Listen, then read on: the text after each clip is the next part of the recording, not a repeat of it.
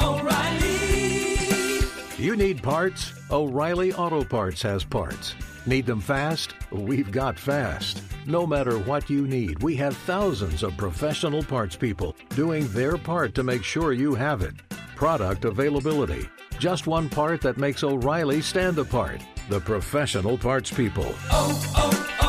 O'Reilly Auto Parts. Hey, it's Jonas Knox. The best athletes don't just play the game, they change it. When it comes to investing, GameBridge is doing the same. Their online platform does things differently because it's designed to put you in charge of growing your own savings. It's intuitive, it's easy, and best of all, it's on your terms. No wonder GameBridge has earned the trust of 40% repeat customers. It's a better way to invest because it's investing your way. Get started today with as little as $1,000 at GameBridge.io. Apple Card is the perfect cashback rewards credit card. You earn up to 3% daily cash on every purchase every day. That's 3% on your favorite products at Apple, 2% on all other Apple Card with Apple Pay purchases, and 1% on anything you buy with your titanium Apple Card or virtual card number. Visit apple.co/card calculator to see how much you can earn. Apple Card issued by Goldman Sachs Bank USA, Salt Lake City branch. Subject to credit approval. Terms apply.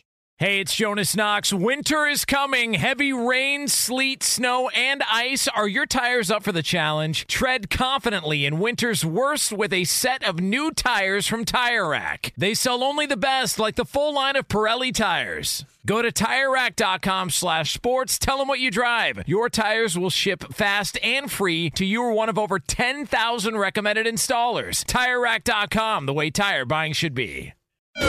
This is the best of Outkick the Coverage with Clay Travis on Fox Sports Radio.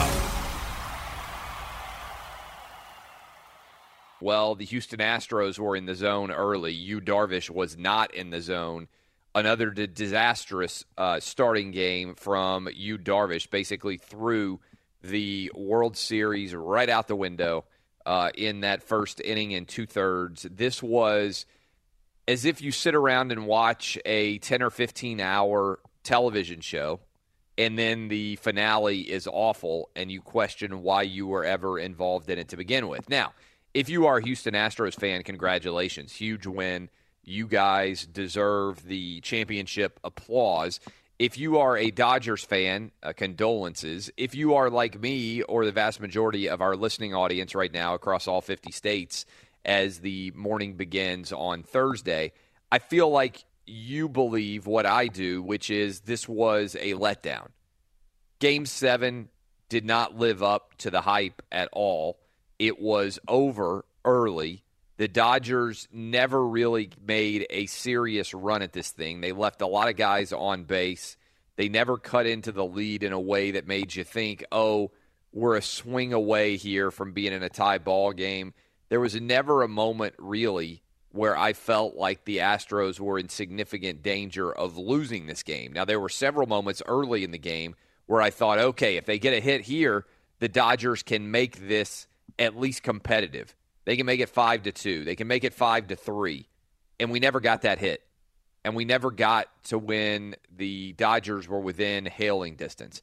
And I think a lot of people out there right now who watched this game last night came away with a question. Why, if Clayton Kershaw was capable of coming in as a reliever for as many innings as he was and in pitching so well in all of those innings, why would you not go ahead and start him for Game 7?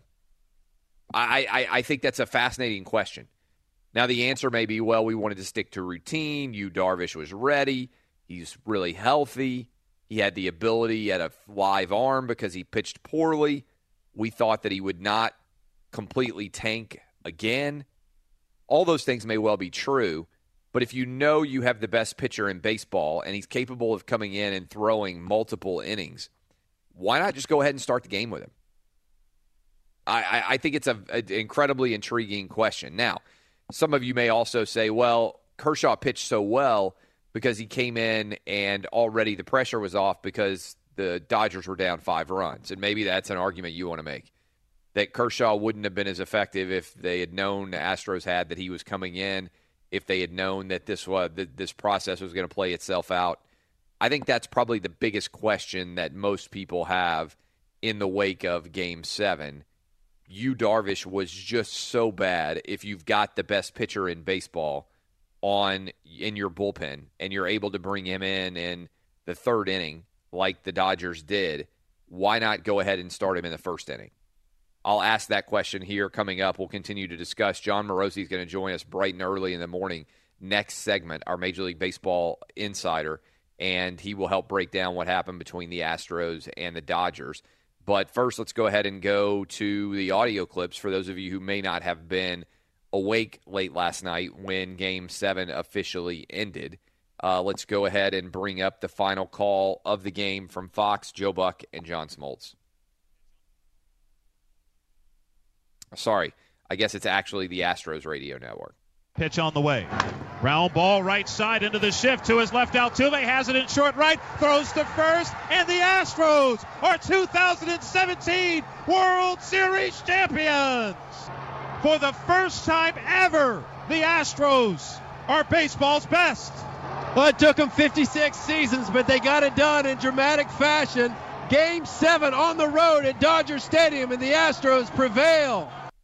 That is 790 AM, I believe is correct, the Houston Astros radio affiliate locally in Houston, which is also our affiliate station. So thanks to all of you in Houston who listen to Outkick to start your mornings. We are on down there, as well as we're on 560 AM in LA. So we had both the Dodgers and the Astros 570 in LA and 790 in Houston, correct? Correct. All right. Get all these different numbers rolling around in your head. Sometimes it's tough to make sure you get them all right. And we're on both of those stations. We're on in Houston and we're on in L.A. Lots to discuss about this game, but also lots of great reaction from Houston. I feel like many of you were rooting for Houston, for the Astros, because of what happened with the hurricane and the resulting flooding. And that certainly was a compelling storyline as the Astros made their run here through the playoffs. And that was a little bit of a discussion point. But moreover, the Astros just seemed pretty joyous about finally winning a title. Here's some of the audio clips of the reactions from the Houston Astros. Our team believed in each other all year through the good times and the bad times, through a rough stretch in August, getting down 3-2 against a very good New York team. There's a lot of things that happen, and I'm so happy to be a part of it. To bring a championship back to a city that desperately needed one is a surreal feeling. That's George Springer. Here is Altuve. I think the key was we stay very humble about the team we are. We all know how good and how much talent we have in that clubhouse, but we never take it for granted. And meanwhile, the Dodgers were sitting around trying to figure out what exactly happened that led to effectively an offensive no-show in terms of producing runs and getting hits when they really needed to in Game 7 in front of their home audience. Yu has been one of our top 3 starters all year, or since we acquired him, and he had a bad one in Houston. But to think that we would start Alex on short is something he's never done. You don't know what you're going to get in either one of those two guys, and to think that they're going to start the game, I think it's unfair to you, and there's always going to be second guessing, but we felt good with you starting the game. That's the Dodger manager as he tries to convey why he decided to go with Yu Darvish. And look, it's easy to sit back in retrospect and say, okay, why not go with Clayton Kershaw? I remember especially Clayton Kershaw didn't pitch that well with a 4-run lead in Game 5. But having said all of that, let me bring in my guy, Danny G. Should the Dodgers have gone with Clayton Kershaw to start Game 7? No, I don't think so. I mean, we could all sit back and say, oh, they should have did this and should have did that. But Dodger fans were fine with you getting the start. We talked about it on the show yesterday morning that you was all set up for a dramatic Hollywood finish. Yes. Because of what happened with Yuli Gurriel and all of that. So, I mean, look, if I had to do it all over again, I would have started Alex Wood, who was ready. He was fresher than Kershaw. He statistically has been the Dodgers' best pitcher in the World Series. So I would have went with Wood, and then you could have had Kershaw throw in those middle innings, then gone to Morrow, and then finish off the game with Jansen. I think that would have been the winning combination. Are you with me that this was an incredibly anticlimactic end to what had been a great series? Not necessarily that the Astros won, certainly. I think either way it was going to be exciting to see who won, either the Dodgers or the Astros. But to have that many close games and that many, kind of pulse-pounding moments throughout this series, and then not just to have the Astros win 5-1, but have them jump out so soon and get up 5-zip and never really be questioned. It'd been different if they had suddenly scored 5 runs in the 8th inning or something like that. But there was just not any suspense or trepidation or uncertainty in this game really at all, and that was the exact opposite of the first 6. Yeah, you know what this game reminded me of? A really bad NFL Thursday or Monday game where there's tons of field goals. That's what it seemed like, because the other games were all, barn burners, 41-38 NFL type games. This one was like a defensive battle, 17-3, with the team jumping out 17-0 on their opponent. And the Dodgers never found their groove, never got into a rhythm. McCann went out to the pitcher's mound 100 times. There was a lot of pitching changes going on. The game just seemed stilted from the start. And some interesting stats, the Dodgers actually out-hit the Astros 6-5, but obviously they left 10 runners on base. You can't do that and expect to win any baseball games.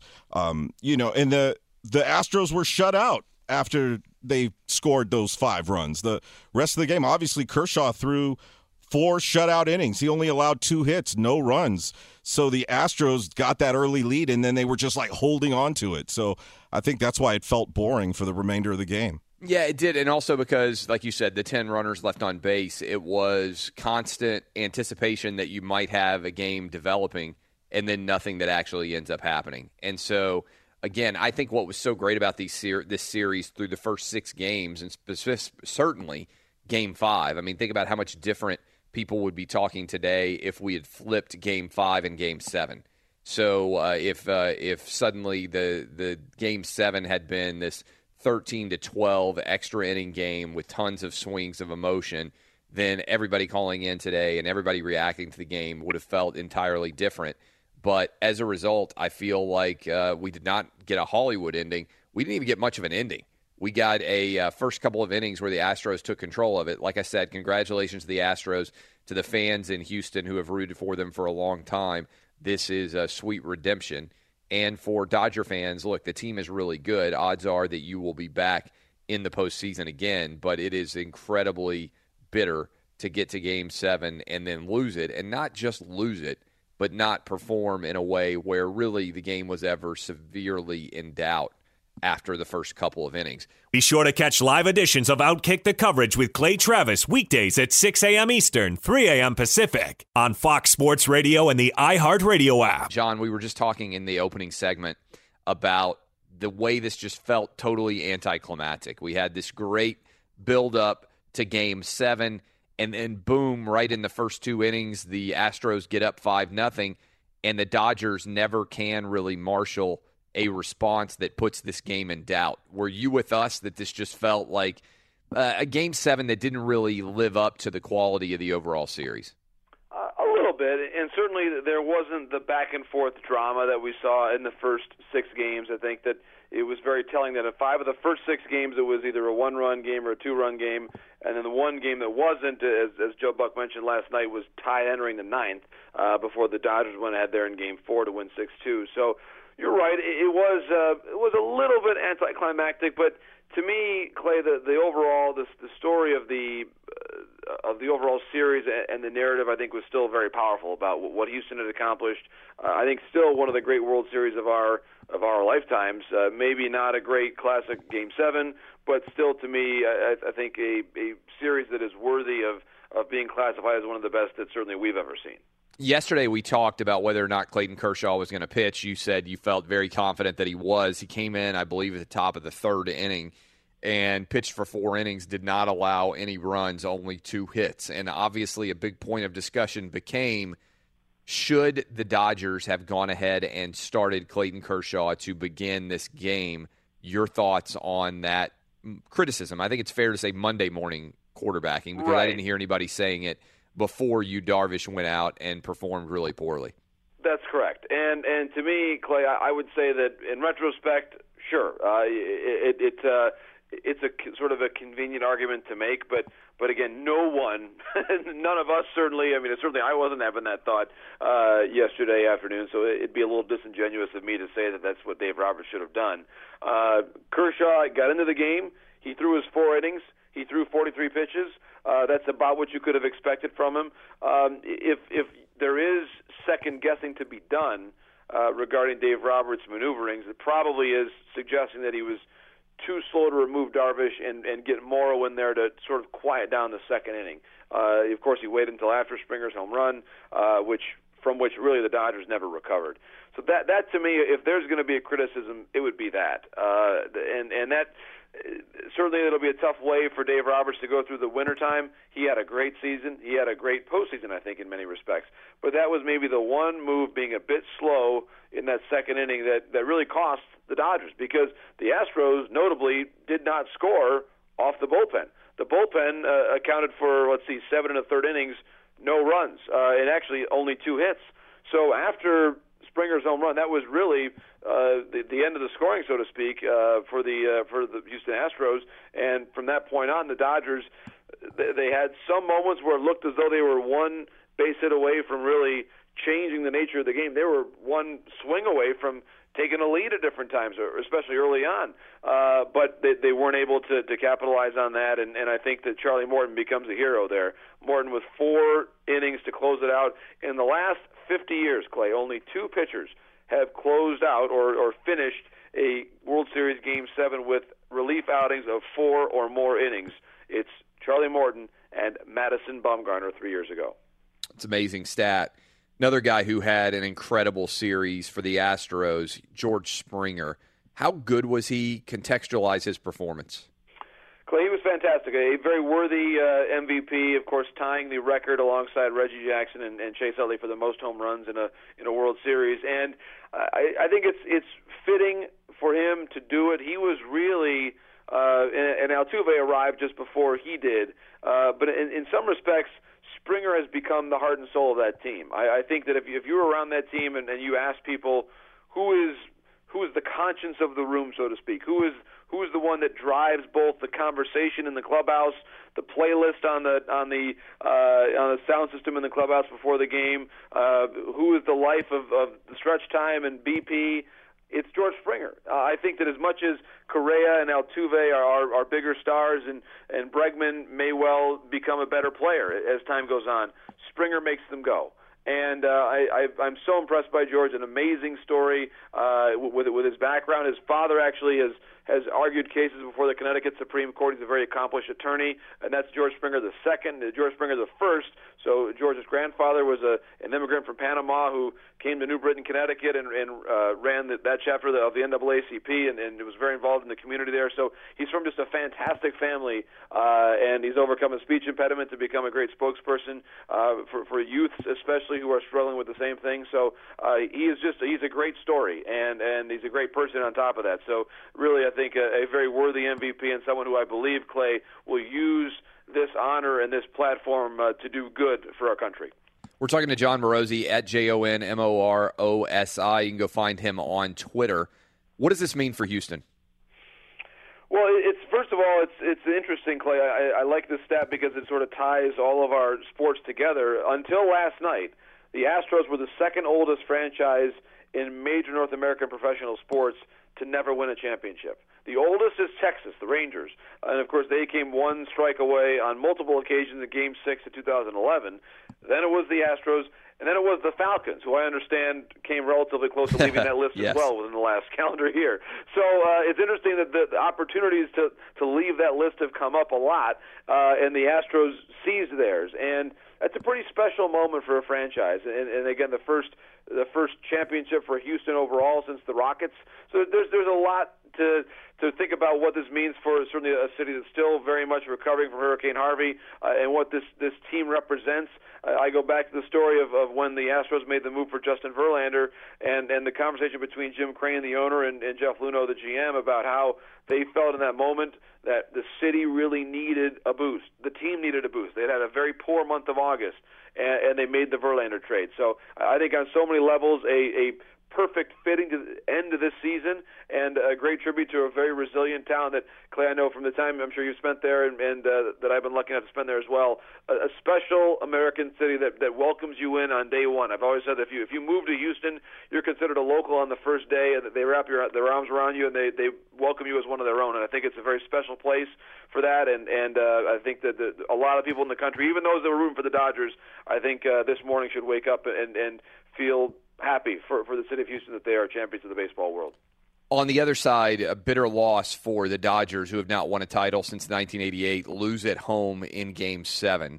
Now, both these teams were really excellent in the regular season, winning 100 or more. But how many years do you think the Dodgers have left in this core? They're still very young. Is this a team that you believe will be back in the postseason multiple years? How many more years do you think they can make a run with their basically core group of athletes right now? Well, they can do it. There's no question about it. And we've seen the teams that have lost Game 7s in recent years. So the Royals lose in 2014. They came back and won it in 15. The Indians lost Game 7 last year and really had a phenomenal season this year. They just sort of tripped up against the Yankees in the first round. So I fully expect the Dodgers to be back in the playoffs next year. However, it's a very competitive division with two other playoff teams just this year. And I think, unfortunately for Clayton Kershaw, it'll be a tough winter. He had a lot of opportunities, especially in that fifth game. That's a game where you've got a 4-run lead and you've got the best pitcher on the planet on the mound, and he could not win that ball game. I think that to me, a lot of the criticism he gets for the postseason performances have been unfair. The Dodgers are 8-2 in his last 10 playoff starts, so I think he's been very good in October, at least the last few years. But that Game 5, I think, will be a motivating factor for someone who is already the hardest worker in baseball. But it's going to be a tough winter time for Clayton. I think at least he was able to clinch the pennant there against the Cubs in the NLCS and have that be a positive note. But this is a team that got back to the World Series, but that is, I think, still craving that big-time triumph to really cap off what's been, I think, a great renaissance for that franchise. But still, one victory short, and really in Game 5, one solid relief outing or one solid start by Kershaw away from right now being the World Series champions. We're talking to Jon Morosi. Go follow him on Twitter at Jon Morosi, breaking down Game 7, the Houston Astros, your World Series champs as you wake up across the country. What about you, Darvish? How do you bounce back if you are him? And so much of pitching is psychological, and you have performed as poorly as he did in 2 different starts in the World Series. I saw him pop up a stat during the game. Nobody had been removed in 2 different World Series starts in less than 2 innings since, I think, 1960 or 1961. Right. It's almost a situation without precedent. How does he bounce back from this? It's a great question, Clay, and it's a tough timing for Yu Darvish because, of course, on the heels of this, he now becomes a free agent. He's a free agent right now. He's one of the marquee names on the overall free agent pitching market. And as much as teams will tell you, well, we're not going to be swayed by 2 outings this way or that way, there's no way to erase this from the memories of those GMs and those owners who are making those decisions. He still has, I think he is still healthy. I don't think that's the concern. The velocity at times was still good, but the command just wasn't there. And was he struggling with the baseball, which has been so much of a topic of conversation, which, by the way, I expect will continue to be that during the course of the coming weeks. This is a very difficult time, I'm sure, for him to process this and know that he had really 2 rough outings that I think are going to be not only the lasting impression before free agency, but in many ways the proximate cause of his team's demise in this series. So I think that's a very, very tough way to enter the off season. Does it affect how eager or not eager the Dodgers would be to bring him back? We'll see. But I think that one of the great ironies here, Clay, is that during the month of July, and the Tigers were having some conversations trade-wise with teams, the Dodgers did not want Justin Verlander's contract. They were a little bit wary of that, and lo and behold, it's Verlander who was so big for the Astros and wins his very first World Series ring last night, and it's Darvish, who they did get at the deadline, who struggled so much in the World Series. So it's amazing how, in so many ways, Clay, those decisions that are made at the middle of the season are determinative for the way that the World Series ended last night. After the game, A-Rod, and I saw other individuals in baseball making the suggestion as well, saying that Yu Darvish was maybe tipping his pitches. Did you pick up on that at all? Do you think there's any truth to it? I think that we'll probably learn more about that in the coming days, Clay. When you look at Darvish, he was tipping his pitches earlier in the season as well. His last start before the trade in late July, he really had a rough outing for the Rangers, and they basically diagnosed that as he was tipping his pitches, and it was corrected by the time he made his next outing. It's possible he was tipping his pitches again. Certainly, the Astros have very, very strong advanced scouting and analytical departments that would allow them to discern that if it was happening. The concern, though, is the Dodgers do the same thing. They have one of the best video scouting departments as well, and they're very, very on top of things from that standpoint. So I do wonder if they would have found a way, the Dodgers, to help correct that on the mound. I'm sure that they vetted all the video from his earlier start in the series in Game 3 and tried to give him as much information as possible to then correct those if he was tipping, what he would have been doing. So we'll see. If he was tipping, I think that it was not exactly a secret that this could have been a concern based on the way things went during the season, and he was unable to correct it, which on some level is even more concerning. So, and just to sort of fill people in on what that means, it usually means if you're tipping your pitches, you're doing something of obviously body language variety. Maybe if you're throwing the breaking ball, you're fanning out the gloves, the fingers on your glove a little bit more, or you're holding the glove higher or lower. That sort of gives you away, and that information that can be transmitted like wildfire through the industry. And if the Astros had it, Darvish was unable to adjust between Games 3 and 7. Another big storyline in this series and the playoffs in general was the baseball and whether or not it was juiced. Is this a story that completely fades away? Do you think it's something that reemerges? What's the lasting impact of that discussion? Well, Clay, the GMs of Major League Baseball will meet here in less than 2 weeks for their annual session down in Florida, and I expect this is going to be a huge topic there. The competition committee, I'm sure, will be getting into detail on this and trying to figure out what happened. Because as we talked before, and Tom Verducci's reporting on this was really extraordinarily solid, as it always is. The balls they look different. Not only do they feel different, according to multiple accounts, but they look different. And I think that when you have that situation, you have no choice but to take a very serious look at the integrity of your sport, of your competition. Do I think that the baseballs skewed or affected the result of this World Series? Maybe. I don't know. We'll never know. Do I think it was any deliberate effort? No, I don't. I don't think that was the case. But I do think that there is an issue of the equipment of the game. This is going to have to be addressed, I think, in a very, very comprehensive way. I think that'll start in the matter of days for MLB, and I hope it doesn't cloud the outcome, because, again, I don't really think it was determinative. I think the Astros were the worthy winner here, but I do think that MLB has to take a very thorough look just to make sure that everything is consistent. Again, I don't see anything untoward with the way things went this year. I think it was a variation. Certainly there was a variation. I don't think it was deliberate or any subterfuge there. But I think it does call to question, I think, ways that MLB can improve and standardize things better, which I think they will work on very, very seriously in the coming days. We're talking to Jon Morosi. He's up early with us, breaking down Game 7 last night. Final question for you, John. What should we be aware of as the offseason now is here? What big storylines exist between now and when pitchers and catchers report in late February, early March? Well, a couple ones to follow here in the coming days is some major opt-outs to be decided for Justin Upton and Masahiro Tanaka, those two pretty prominent free agents who could become free agents based on their contractual status. Shohei Ohtani, the Japanese pitching and hitting sensation. Great reporting on this by Joel Sherman in the last 24 hours about the lack of an agreement right now between MLB and NPB, the top Japanese league, on basically transfer rules there. So until that gets figured out, Ohtani's status is very much up in the air, but we do expect, I think it's still likely that he'll find a way to come to MLB this winter, so that's going to be a huge story. And then also the teams that have a lot of cachet in this industry, Clay, that have had either managerial changes or disappointing seasons.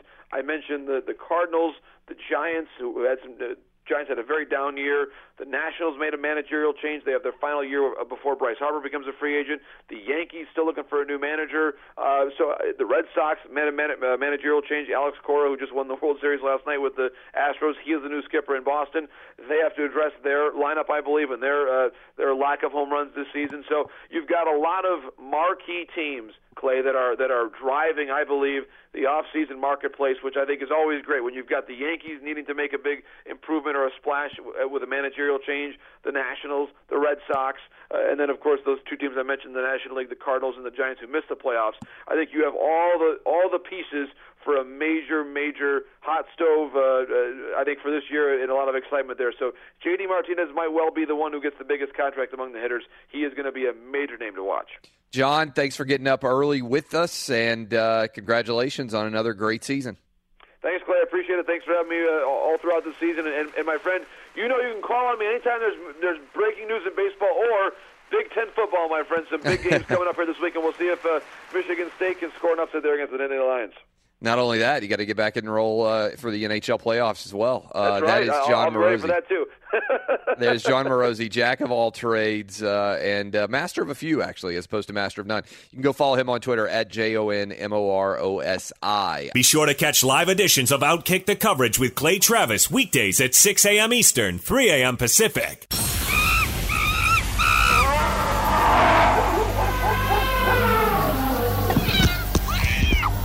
Ladies and gentlemen. I'm just glad I was there. Boys and girls. I thought he thought I was like this ginormous piece of chicken. Dying times here. I had a boa constrictor stuck to my face. Sam, you have a what? This is Animal Thunderdome. Thoughts, boys. Who wants to go first? I've got a couple here. One, Gatlinburg, Tennessee, here in the state where we do our show from. Does it involve video bears? Captured. It does involve bears, as a matter of fact. Happened on Halloween. A video captured by a man posted to Facebook by a woman. An employee at Aunt Mahalia's Candies shows a bear running down a crowded street and into the downtown Gatlinburg shop. The bear might have been spooked into the shop, they say, by a crowd that, guess what, gathered to take photos of the animal on their camera phones. How many times have we told you bears don't necessarily like to be photographed? No customers in the store at the time. Employees are washing dishes in the back. Here's the quote from the employee. I come walking around like this, and there was a bear standing right there. And I looked at it like this, and I said, hang on one moment, and I'll be right back. I turned around, walked back to the door, and yelled, hey, Amy, there's a bear out here, unquote. The bear did not take any candy, but the employee said that they would have given it all because they felt sorry for the bear. But apparently no candy was taken. This was quite the Halloween move as the bears, again, as we talk about, trying to be more human, now they're out trick-or-treating. Now, and going into a pretty good candy store, it looks like. I just pulled up the website for this place, Aunt Mahalia's Homemade Candies, the best homemade candies on earth. Does look like they have some good homemade candies. Lots of those caramel apples, gummy bears, taffy, fudge. Lots of good options there. So the bear making a solid decision. Hopefully he got some good candy before he left. Apparently he left with none. Oh. So that's a bad move. Yeah, absolutely. Very poor. Here's one. You might actually do this, Clay. This could happen to you. Back in Australia, probably stay out of that country, an Australian snake catcher called to the home of a panicked woman who spotted a serpent in her yard.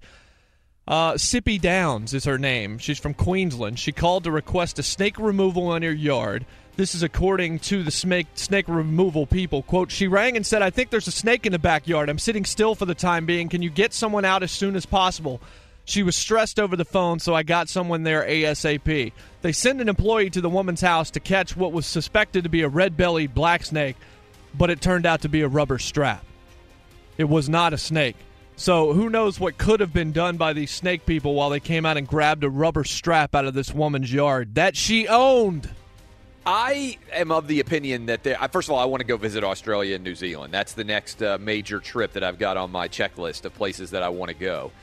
But I would think that based on all these stories that we have, that there are snakes everywhere in Australia. And so just having one in your backyard, I wouldn't think there would be like snake removal people, because Australia has something like there's 50 deadly animals, right? 50 deadly snakes. And I think 49 of them are from Australia. They're all from Australia. The deadliest snakes in the world are all from Australia. I'm very confident in that opinion. And somehow I get the idea that they're everywhere. And so this idea that you would have to call because of a strap, this is not positive. Yeah, all it's right. sad. L.A., any Animal Thunderdome stories from you guys? Yeah, Clay, this one was actually forwarded over to us by one of our listeners on Twitter. It's kind of scary, actually. This is happening over in Wales. Now, apparently scores of octopuses have... I read this. This is a big story. They've walked out of the Irish Sea and beached themselves on the sand. Now, it's an octopi army, basically, is invading Ireland. It's like D-Day for octopus. Yeah, apparently. The phenomenon has marine experts scratching their heads. Quote, "We don't quite know what's causing it. They were walking on the tips of their legs." That's the creepy part. I mean, it's like Okay. it's like a zombie invasion of octopi. I mean, I don't know what's going on, but I think that we just have to write off Ireland. You know how every now and then, like when you play Risk, like one of the countries would get conquered? I think the octopus now have Ireland. Rory McIlroy, he's dead to us. Conor McGregor, I don't think we can ever talk about him anymore. Ireland's just done. Or make a bonfire. Calamari. Well, that's not bad. I do love calamari. Do you like calamari, Jason Martin? Never had it. Big surprise, I know. I knew it. I don't like seafood, period. So, thank you. I'm ready to go home. Unbelievable. How you never Ireland had is now calamari? the upside down. I don't know. I haven't had much seafood. The only seafood I've had is a little bit of shrimp, which I liked okay, but that was really about it. I've just never been entranced by the idea of eating seafood, so I just haven't done it. There you go. No steak, no seafood. I just don't know what you're doing with your life. No steak, no seafood, no sex. Like you just sit around in your underwear and watch Stranger Things over and over again on repeat and make jokes about Yu Darvish. The joke was great. Anything else out there? No, the only other thing there's one other one out in Georgia, in Alpharetta, Georgia. A resident grabbed his phone, started filming. He saw an unusual sight: a farm's worth of animals wandering down the street. This video came out yesterday. It was goats, multiple donkeys, a cow, and a big hog, all just wandering down a residential road in Alpharetta. Alpharetta is a suburb of Atlanta, so it's not like it's in the middle of nowhere. Here we go again. Remember, we've seen a tiger there. There's been a zebra on the loose. We talked about this in past months. The filmer believes the beast may have strayed from a nearby farm. Really? You think that a bunch of farm animals might have come from a farm? That's really that's clever stuff by you. But there were seriously like 8 farm animals just wandering down the street. Can you imagine being in a suburb, looking out your front window, and then just noticing there's basically a barnyard outside your house? I'll tell you this. I don't know what's up with deer, but I think the deer population is at an all-time high because there are deer everywhere in my neighborhood. Like, we were out trick-or-treating yesterday, and they're just deer. Like, it used to be when I was a kid, if you saw a deer out in the wild, you were like, wow, I can't believe that there's a deer. Now I see them everywhere. I walk my kids to school, I see a deer. Go trick-or-treating, there's deer. I don't know that this is true, but I'm saying it because it seems like it's true. It has truthiness to it. There's never been more deer in America than right now.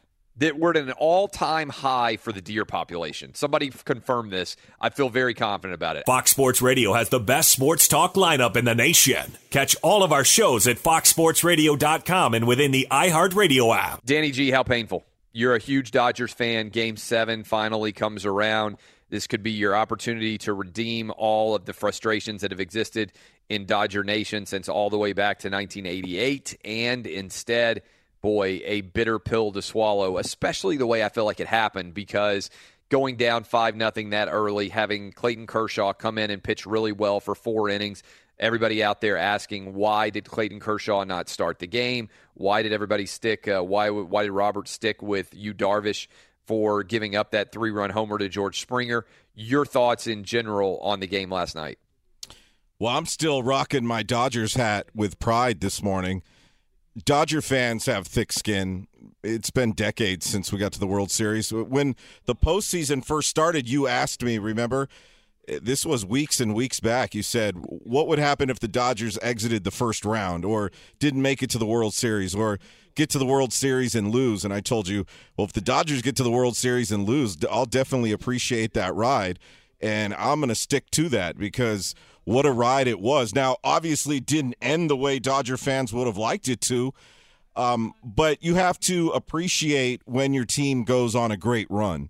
And the Dodgers had an amazing season.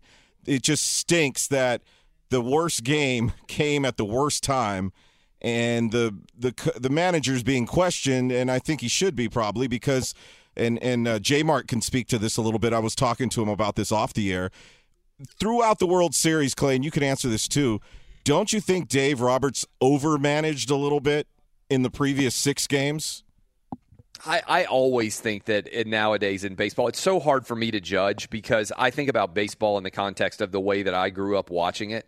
And I feel like in this analytics era, everything is overanalyzed, everything is overscheduled, everybody overmanages. And I feel like it happens so much more substantially. And look, I mean, I thought the Astros overmanaged last night when they got up 5-0.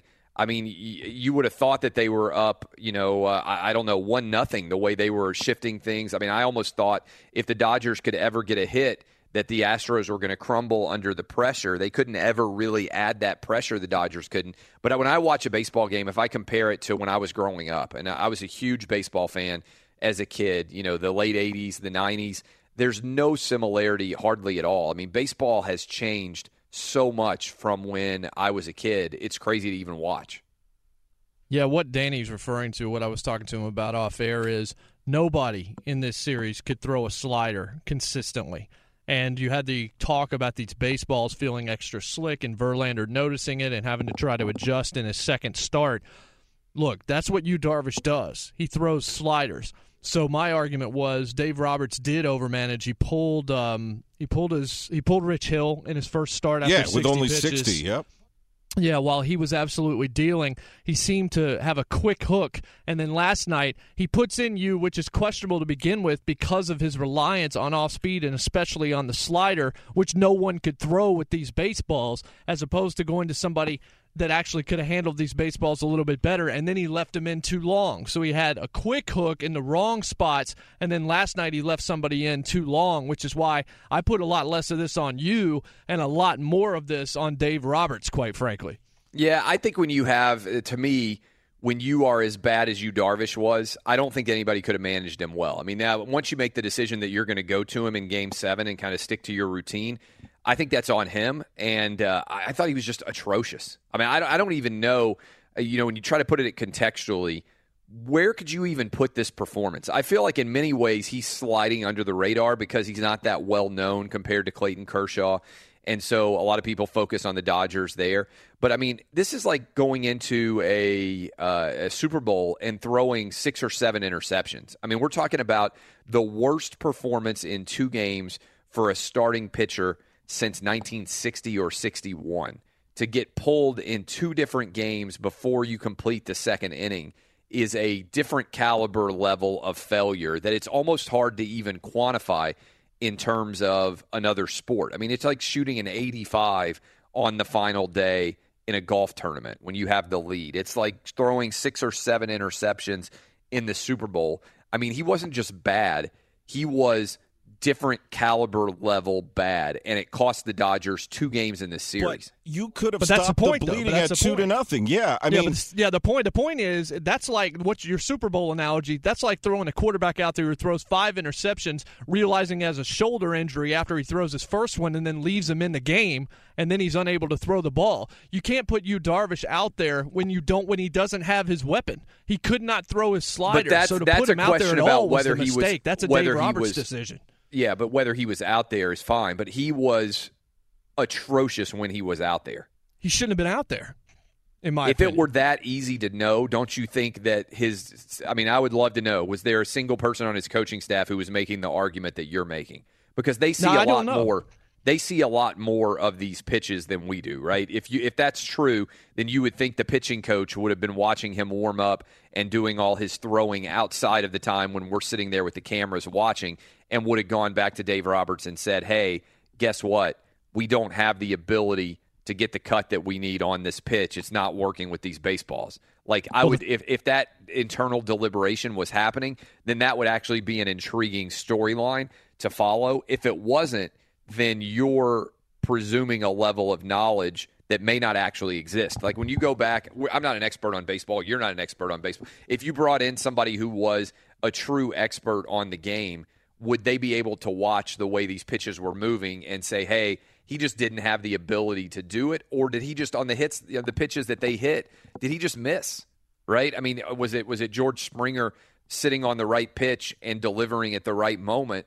I don't know the answer. I mean, to me, again, McCullers hit 4 guys. How much of this was nerves? I mean, how great could he have looked in warm-ups and in the pitcher, in everything before you actually get out there on the mound? I tend to put it on the athlete more than I do the coach. I mean, I don't necessarily disagree in most cases. All I'm suggesting is this was not something that just came out of thin air last night. It's been talked about for a couple of games that no one has been able to throw a slider in this series. So this didn't just magically emanate from nowhere. But if that's true, then is there somebody on his coaching staff that is making the argument Yu Darvish is not able to pitch with these baseballs? I mean, I don't know. I don't know. The only argument nobody's probably ever going to know the answer to that question, but I would suggest to you that after he struggled early, you realize then, because I don't know that they heard any of this, but this critique was everywhere that you couldn't throw a slider. So after he's unable to do it early and he does not have his control and he does not have his command, why leave him in there to throw those extra 3 interceptions? I think the answer is probably because of the batting situation.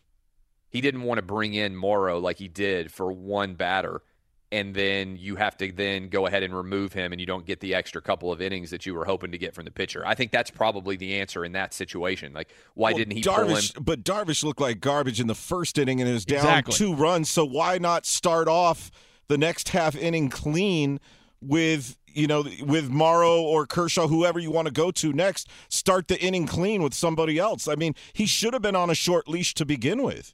Yeah, the situation would still have been I think the answer is, I bet if you really pressed him, he didn't want to have to bring in a pitcher for three batters, especially a pitcher that he knew was good. I mean, and that's the situation that they faced, right? Because when they brought in Morrow for 1 out to finish the second inning, then he was done. I'm remembering that correctly, right? And then Kershaw came in to start the third inning. But so because you did have Kershaw, and I mean, he didn't know then that Kershaw was going to be able to go 4 shutout innings, but you knew Kershaw was fired up to redeem himself. You know there's a bunch of other guys in the dugout that want the ball. I think the bigger question is just why not go with Clayton Kershaw to start the game? Well, I agree with that. I agree with you there. I think that's a more intriguing question. And to be fair to best Roberts, pitcher on the planet, and there is no tomorrow, so why not? Yeah, and to be fair to Roberts, I didn't hear anybody out there saying that they should start Clayton Kershaw in Game 7. I wish in retrospect we had done the show yesterday and I'd been like, you know what? I'd go ahead and put Clayton Kershaw in. Why do I even trust Yu Darvish? Like, those are all, in retrospect, I think what he's thinking is I can get 3 or 4 innings out of Yu Darvish, then I can go to Clayton Kershaw for 3 or 4 innings, and then we go to Jansen, and this game is over, and we win. I think that's probably it. Maybe he's also thinking, I'll get a bridge with Morrow, and we'll be able to use Morrow for an inning or 2, and we'll get our 4 best pitchers all just like firing on all cylinders. And obviously it didn't work out. And I think the sad thing about Game 7 is just I think I speak for the average sports fan a lot of times, and I was pretty excited to see a really entertaining Game 7. I mean, if you follow me on the afternoon show that I do on the Periscope and the Facebook Live, I went and took a nap because I'm like, man, this thing's not going to be over till late. I want to make sure that I don't fall asleep during this game. I got to prep for Game 7. It's rare that I would ever do that for a sporting event, but I had bought into this series, and I was pretty excited to see a really entertaining Game 7, and I felt like all the air just got let out of the balloon in innings 1 and 2, and then the Dodgers, just with 10 runners left on the base, were never able to get that hit that kind of changes everything. And Yasiel Puig is swinging out of his shoes, and so many of those guys, because it's 5-0 as opposed to 2-0 or 3-0, are feeling like we need one big stroke. We need to make it 5-3. We need to make it 5-2 with one swing and give our team a chance to actually come back here. And they just never did.